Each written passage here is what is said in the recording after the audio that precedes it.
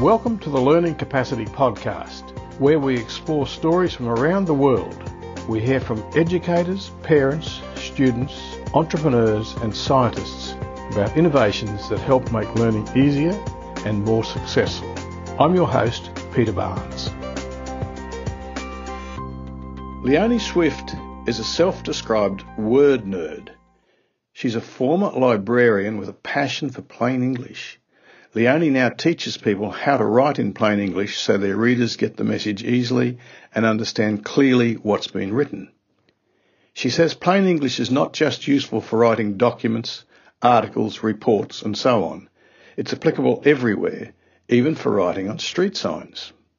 I recently chatted with Leonie on the Learning Capacity podcast, where she explained why plain English is not just dumbing down writing, but is so important if you want to get your message understood. And she gives some examples of how it can also be fun. Hello, Leonie. Welcome to the podcast. Thanks, Peter. So what's plain English? Well, plain English is a style of writing which is very direct and clear and concise. There are lots of different definitions, but one that I like is this one. Plain English is clear, accurate, uncluttered writing which is easy to understand the first time you read it. So in plain English, the wording, structure and design are so clear that readers can easily find what they need, understand what they find and use that information. And I think that pretty much sums it up. So there's a ton of writing out there in all sort of walks of life and forms that is not plain, because there's a lot of times I know I just don't quite get what they're talking about, the writer's talking about. That's right. I think traditionally, especially with government agencies and businesses, people have felt the need to write in a fairly official style because it gives, or they believe it gives a certain credibility and a certain authority. But yes, certainly I think the trend is changing. So those things are now starting to look a little bit outdated, and many big companies are understanding that plain English and direct speech is so much more beneficial to their readers. Yeah, that's a bit like the professional talk. So if I'm in a profession, let's say I'm an engineer or I'm an accountant or I'm a medical person or I'm a librarian for that matter, writing to people in my profession, there's a whole language, words, all sorts of things that normal people who are outside of that group wouldn't understand. So are you suggesting that in plain English, people in that situation should be trying to avoid too much of their professional jargon, their industry jargon? Not necessarily, and one of the key tenets of plain English writing, and good writing no matter what, is to understand who your audience is. So that's the first thing. Now, when you think about who you're writing to, that might be a group of academic PhD students, or it might be a group of doctors, in which case you can assume a certain knowledge of terminology and jargon that might be acceptable and technical speech that might be acceptable to that audience. However, if your audience is the general public, then you would change the way you write to eliminate as many acronyms and, jargon words as you can, because those people will be struggling to understand what they mean. And of course, when we use acronyms, many acronyms are the same and they can mean different things. So I fell into that trap recently when I was speaking with a friend, and I mentioned RTO because I have a strong interest in the training world. And for me, RTO means a registered training organisation. But for her, it meant a regional tourism office. Yes. So, even if you're writing, if you're in an organisation or a business and you're writing to a colleague, so you're not writing to the general public, there's no reason, is there, why you shouldn't try and write plain English, because the message you're trying to convey to your colleague will be, I imagine, understood much better if it's plain English, even if there's a bit of jargon in there that you both understand. Absolutely true. I mean, I think all of us benefit. Look, everybody's so busy. So we all are reading. We're quite often reading on the hop, especially in workplaces and especially when you think of emails, that of course it makes sense to be as direct and clear as you possibly can, because people can misunderstand, and depending on the context, that could be a really dangerous thing. For example, a workplace health and safety email. If someone misunderstands or you use ambiguous language or in a work instruction or something, people could get hurt. So I think that no matter what a person's literacy level or ability to read or even their knowledge of the field of work, it just makes good sense to be as direct and clear as possible. To me, it's a considerate style of writing, because it saves people time. It gives them the information they need quickly and easily. Mm-hmm. So we're going to explore plain English and what it means and how you teach it and the benefits and all of that stuff. But before we do that, can you just tell us briefly how you got interested in this plain English world? Well, it's quite fascinating. I think it was a very gradual thing for me. Of course, it's something that I've never consciously thought about, but I found that I have a knack for doing it, and I started to get a lot of feedback from people saying, oh, when you explain things, we understand, or when I submitted assignments at university, the lecturers were always saying, oh, really clear, really concise, you've summed everything up in without using extra words. And I never took a lot of notice of that, but lately I've been thinking, wow, I think that might be a strength I have. And then, of course, I did attend a plain English training workshop a few years ago now as part of my work, professional development, and I absolutely loved it. And as soon as I went to that workshop, I thought, oh, I really love this and I would love to teach this myself. So how do you teach it? Well, that's a good question. It really is one of those things that people need to practice. I think face-to-face is a really great way to teach it, because in a room you'll get a broad cross-section of people with different backgrounds, and it's not related to your expertise or your knowledge of a topic, but the ability to write clearly about that topic is something that not everyone has. And so I think that the best way to do it is to be in a room and to give people some activities and to just sort of just watch them and give them a few things to try, see where the snags are, and then just elaborate from there. And I think it takes a bit of practice. It takes a little while for people to understand, to remember how to break those bad habits, because we all have them. I have them too. And I think really a lot of it is learning to look back over your work once you've finished it, or before you submit that to someone or give it to someone else. Look over it and go, what can I do here to make this clearer?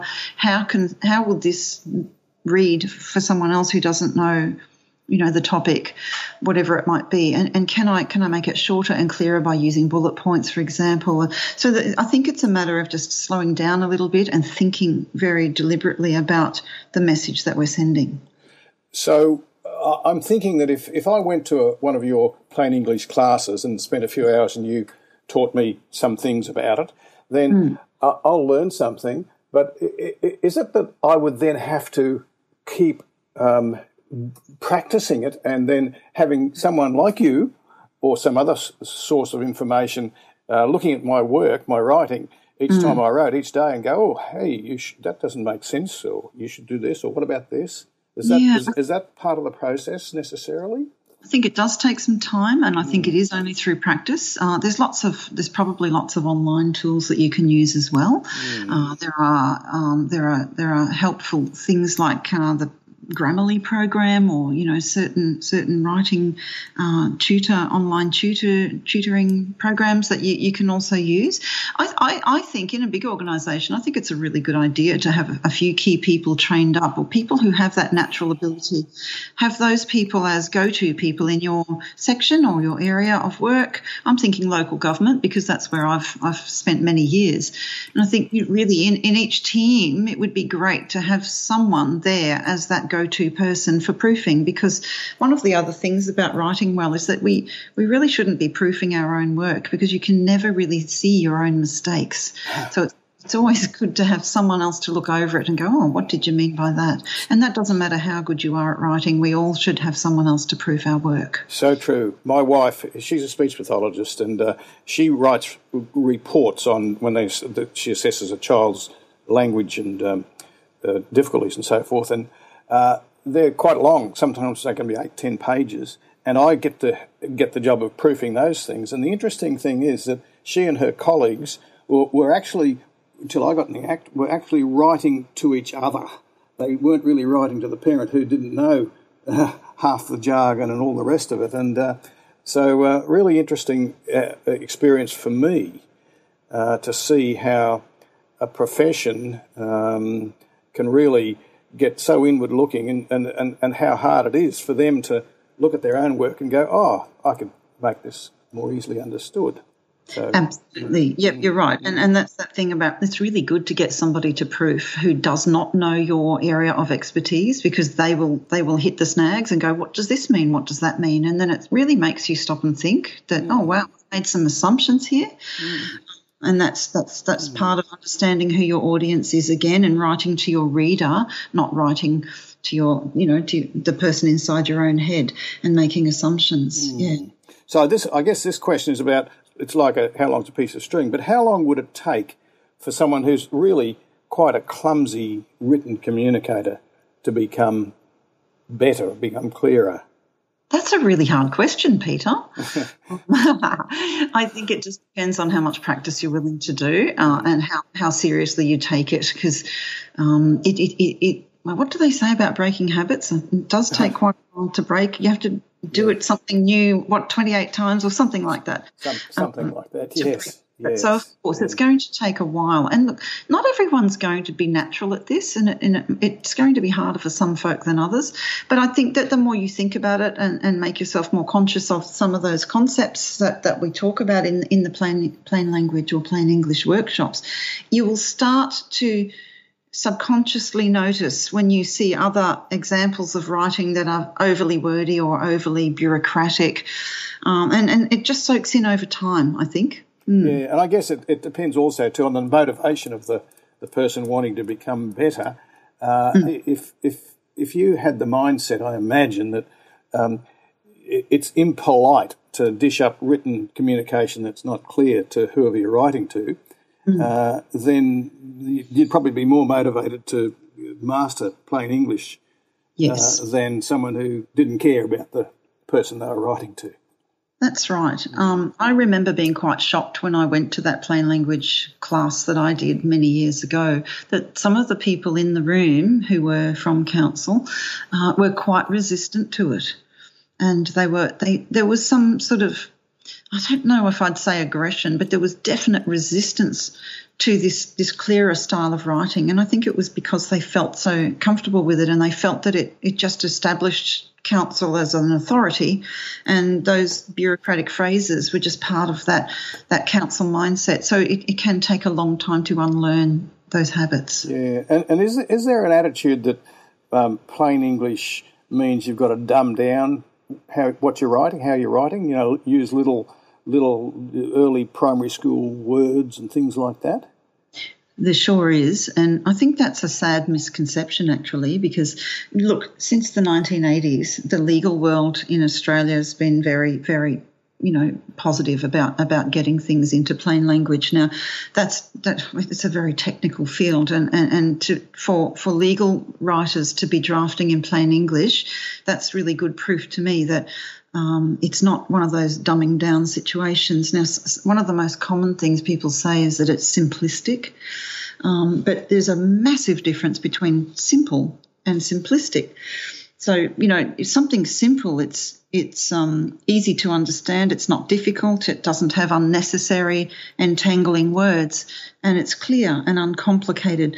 Whereas something simplistic, that's a much more negative word, and that can be, the Cambridge Dictionary defines that as characterised by extreme and often misleading simplicity, making something complicated seem simple by ignoring important parts, and that's not what plain English is about. You can be very technical in your subject matter, but you can still write in a direct, clear style without overly confusing the reader. Okay, so I can understand how plain English would be very useful in a sort of a functional sense in getting a message from the writer to the reader. But is it sort of taking the fun out of writing for reading and for writer and reader? I mean, because in plain English, are you or are you not using rich, powerful words that are? Is it just strip the fun out of it? Is it just workaday writing, plain English?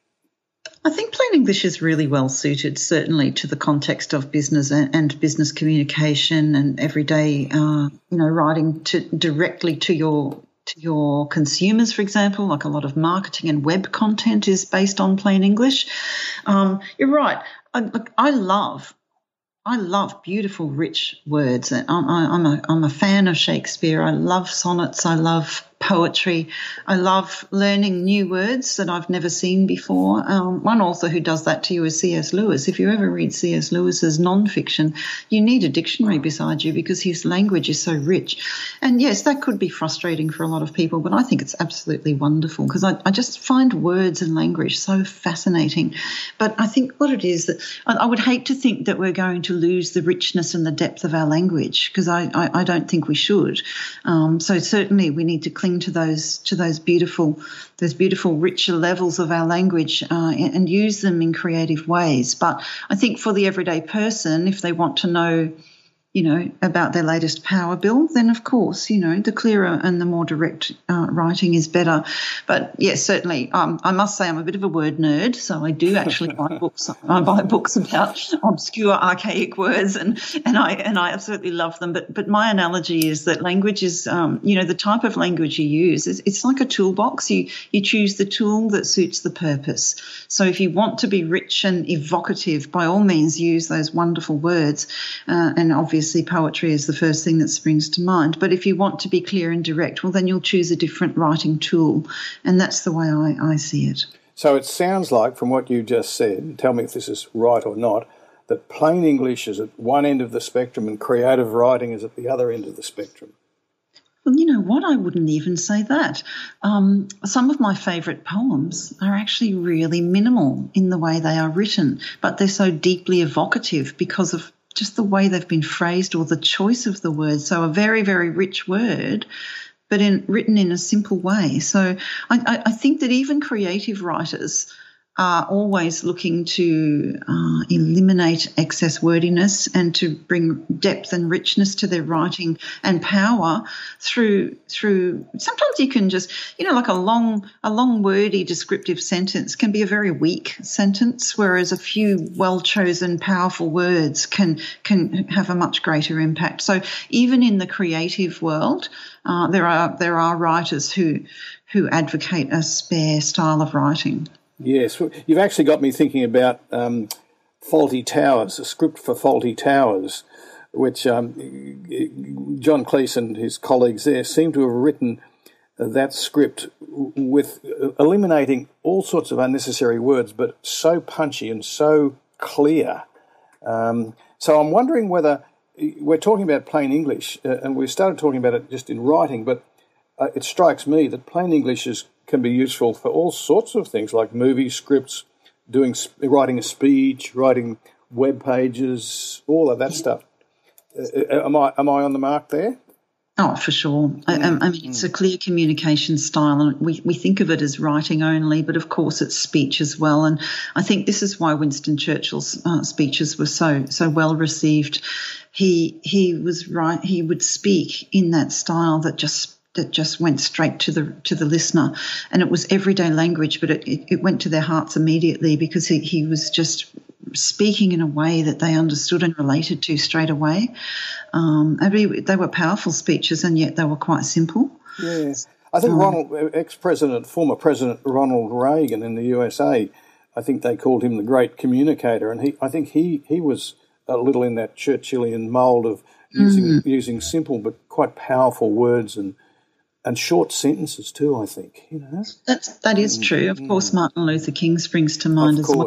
Yes, of course. But not all of us have that wonderful ability. No. But yes, I have done a bit of speech writing in my role in communications, and yeah, it's the same thing. And also training. I mean, for me, it's all about speaking clearly because, working in a library, you deal with people from every walk of life. And I got tangled up with some with training. Seniors computer classes for older people who had never even sat in front of a computer or had never even used a mouse. So this was a fascinating experience for me, and I really grew to love it because I realised that I had this ability to speak in a way that they could understand. And my goal for them was I could see the fear in them, and they were so brave, and they would come to the library and they'd be absolutely terrified of these computers. And I thought, look, I don't need to be an IT specialist. I need to just explain this to them in a way that they can understand. And so I didn't use any jargon. I just tried to put them at ease and just slow it right down. Just slowed it right down. And to the extent that, they didn't even really understand that they needed to press the enter key on the keyboard after entering a search term in Google. So it's a matter of reminding them every time. So I say, okay, now type the word rose into the search box and then press enter.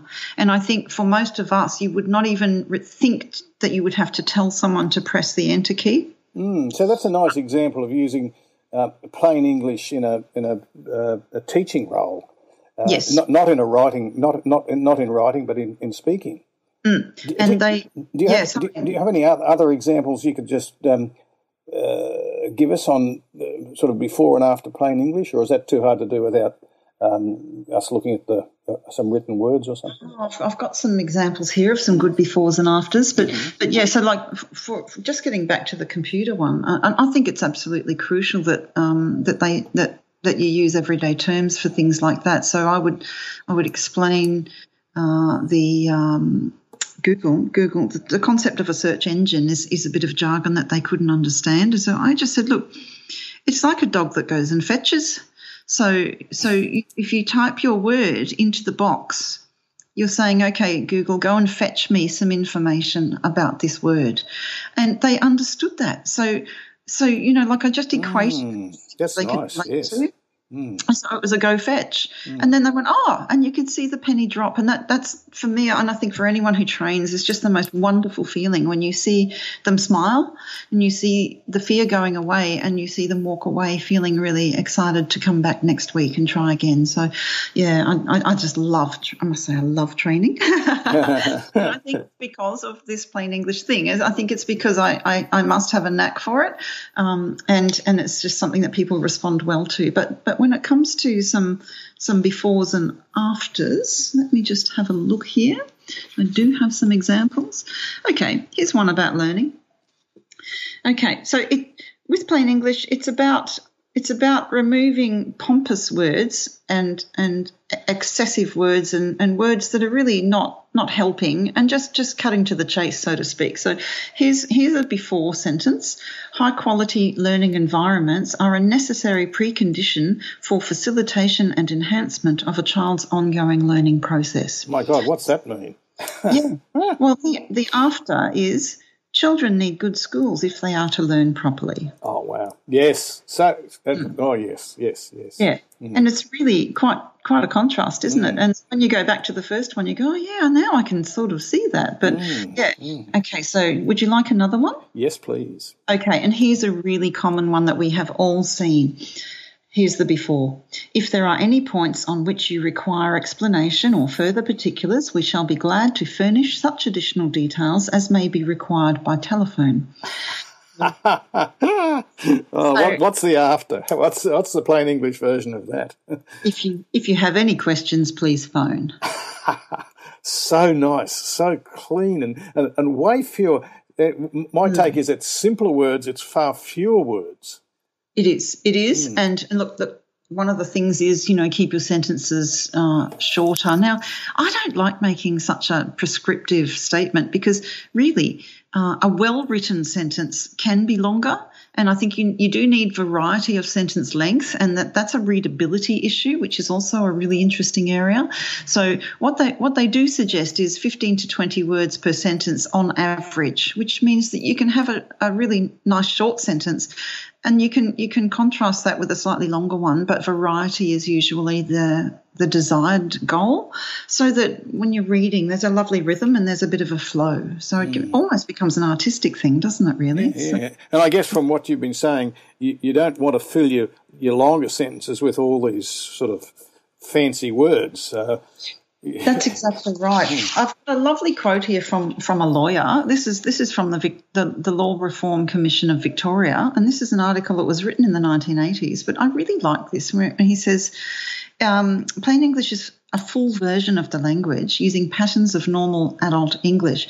It is not a type of basic English or baby talk. While documents that are converted to plain English may be described as simplified, they are simplified in the sense of being rid of entangled, convoluted language. And I think that's the point. Wow. Well, I'm a convert. For our listeners, are there some tips you can give in this podcast that they could maybe start thinking about now to go and help them write and speak and communicate in plain English, so their messages, what they're intending, gets across to their audience? Sure.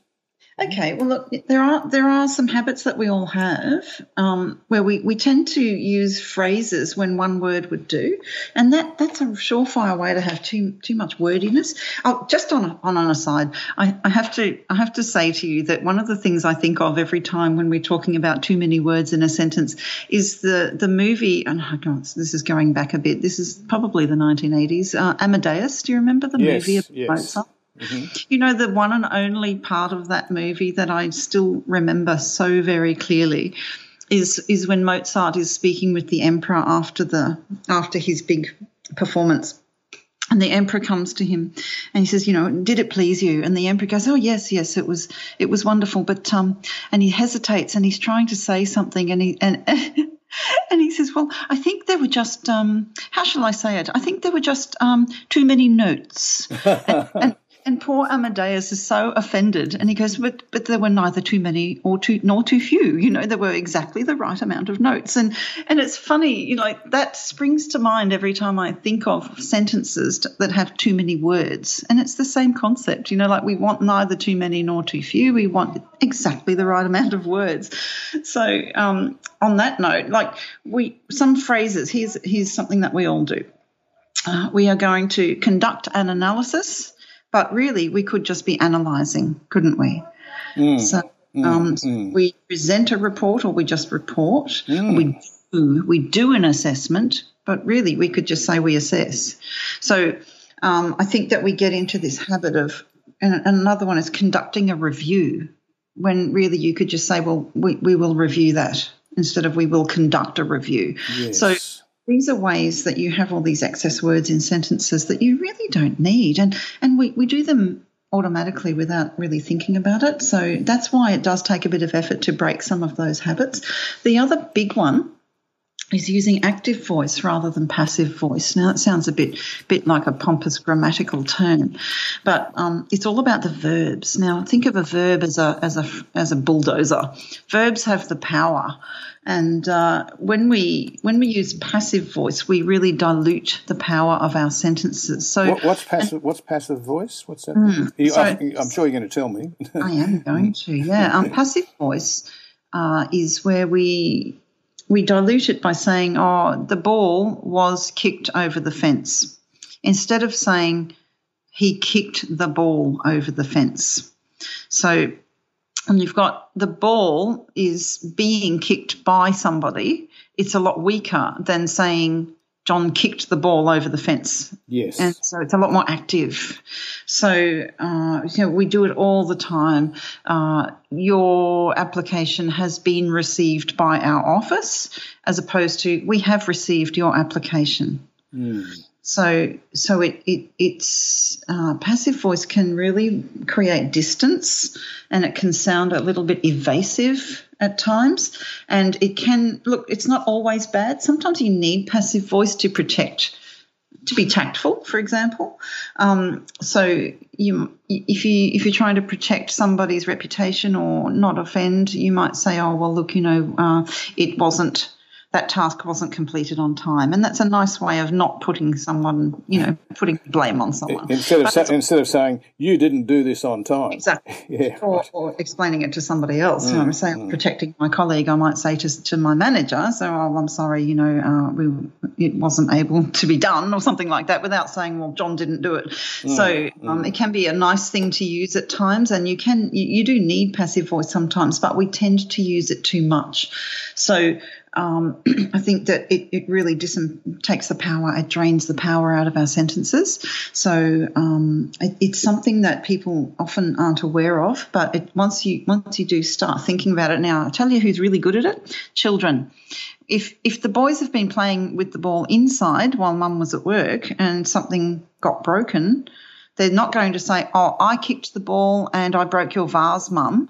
They're going to say, "Oh, the vase got broken." That's passive voice, because you're not saying by whom, who broke the vase. So it's a really evasive way to speak. So politicians are the other people who do it very well. And I think, the famous phrase, "mistakes were made," is one. Yeah. Mm-hmm. Is there another rule in everything you're saying there? It sounds to me like to get away from the passive voice, you're putting in a real person, a real subject, like I broke the vase, he kicked the ball. Exactly. Yeah. It's the doer of the action. So hang on, I'm just having a scroll through here to find another example. Yeah, so the subject is the person doing the action. The verb is the action, and the object is usually the thing that is acted upon. So Peter painted the house. That's an active sentence because we have the subject doing the action, Peter painted, and the house is the object. But in a passive version of that, it would be the house was painted by Peter. So the first one is it's more pleasing, it's direct, it's simple, and it gives me a sense of some action. Yes. Yes, and there's a very funny little cartoon, and I really love this about passive voice. There's a little chicken staring at his computer screen, and the computer's saying, "An error has occurred."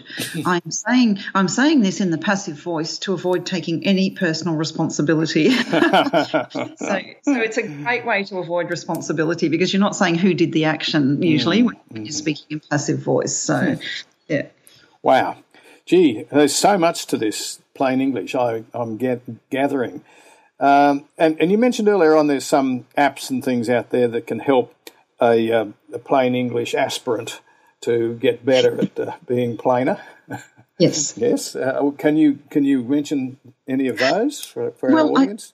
I must say I haven't done a big investigation, but I do find the Grammarly app is quite useful, and it's something that people can download and use with their word processing programs. And the other one is the Hemingway editor, because the Hemingway tends to pick you up on your passive voice usage. So that's a really good way if you're struggling with the passive voice. It's a really good way to get on top of it by using something like that. Having said that, these computerized programs are only so useful. I think sometimes quite often I override the Grammarly correction because they are robotic and they don't always understand the context. So it's not really a replacement for the human brain, because we know that, but they're very, very helpful. But we know what we're trying to say, or we know the context of our writing. Sometimes Grammarly will try to correct something that I don't want corrected. So you still have to apply your own knowledge. Right. That's why it's good to really get a good handle on it yourself as well. And is Hemingway the one where you paste your Word document into it, and it tells you whether it's easy to read or not. Is that Hemingway? Yes, I haven't used it a lot, but yes, and it colour codes things. So I think adverbs are another one that most clear writers like to stay away from, and even this applies to novelists as well. Adverbs meaning quickly, quietly, or things that say how something was done. Sometimes adverbs can really get in the way of a clear sentence too. So I think Hemingway picks you up on your adverb usage, which is quite useful. And certainly the passive voice, and by colour coding it makes it really quick and easy to see where the problems are. But when I present, I like to use some examples of street signs and road signs and things like that, because they're just so incredibly funny. I'm sure we've all seen them, but I don't think it needs to be boring. So I try to make my training classes quite fun, because there are just so many funny signs out there, and if you understand, it can really, really give people a good laugh. I mean, there's actually a street sign I have seen on the internet that says, "Please try to walk without walking," for example. So, you look at it and you think, my gosh, who even printed that sign? How did that get through? And then there's another sign here that says, and this is ambiguity, and this is another thing that crops up when you're writing. You've got to not make assumptions. You've got to try to eliminate that ambiguous meanings of what you're saying. There's this hilarious sign in a park that says, "People are eating children in this area." And there's no punctuation. So it looks like, I think what they're saying is, people are eating and there are children in this area. Please leash your dog and clean up after them. So it's a very strange sign, because it sounds like they're saying people are eating children in this area. Please leash your dog and clean up after them. And I'm thinking, who's them? Is it the children or the people? Because there's only let's say leash your dog, singular, and clean up after them. Yes. So the whole sign is incredibly confusing, and it's just so very funny. We all know what they're trying to say, but it was a massive fail. You've just reminded me of something I've heard before about when you've written something. It's probably a good idea to go and do a pronoun hunt, and you often will find, I've heard, words like them that could be the kids or the dogs. And so it's worthwhile, rewriting it. So it makes, besides the punctuation issues in that example you just gave, there's that ambiguity about what's them mean. What's the pronoun mean? It is. It's such a funny sign. And there is another one. I don't think people realise how important a punctuation mark can be. Full stops can actually save lives, Peter. Did you know that? No, I did not. Tell me. Let me tell you how. Here's one of my favourite signs, and it says, "Hunters, please use caution when hunting pedestrians using walk trails." And I'm presuming it should have been a full stop after the word hunting. "Hunters, please use caution when hunting." And then a new sentence, "pedestrians using walk trails." So it just looks like they're saying, well, please use caution when you're hunting pedestrians on the walking trails. So one single full stop could have saved those pedestrians. It's very tragic. So lovely. Look, there's obviously a lot in this whole plain English thing. We could talk about this for a long time, but I think we've probably come to the end of our episode here. Perhaps functional literacy is something we could talk about another time, because I believe we've got some pretty low levels of functional literacy in many countries, including in Australia. But before we wrap up, Leonie, can you just tell me how people could contact you if they wanted to learn more about plain English, or if they wanted to find out how to get on your plain English courses? Okay.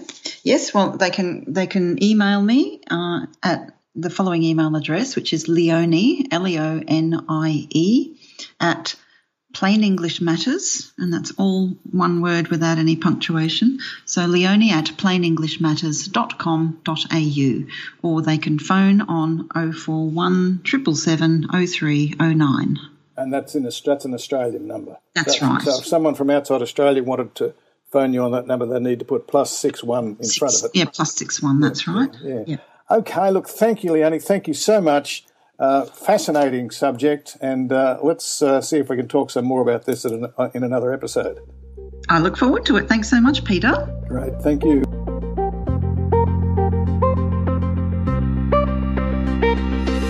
Thanks for listening to this episode of the Learning Capacity Podcast, brought to you by LearnFastHQ.com, delivering the world's best evidence-based solutions for learning since 1999. Head over to our website to read a transcript of the podcast.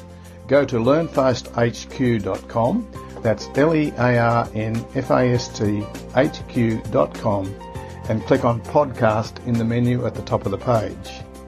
And don't forget to subscribe in your listening app so you don't miss hearing any of the interesting discussions about learning, teaching and education.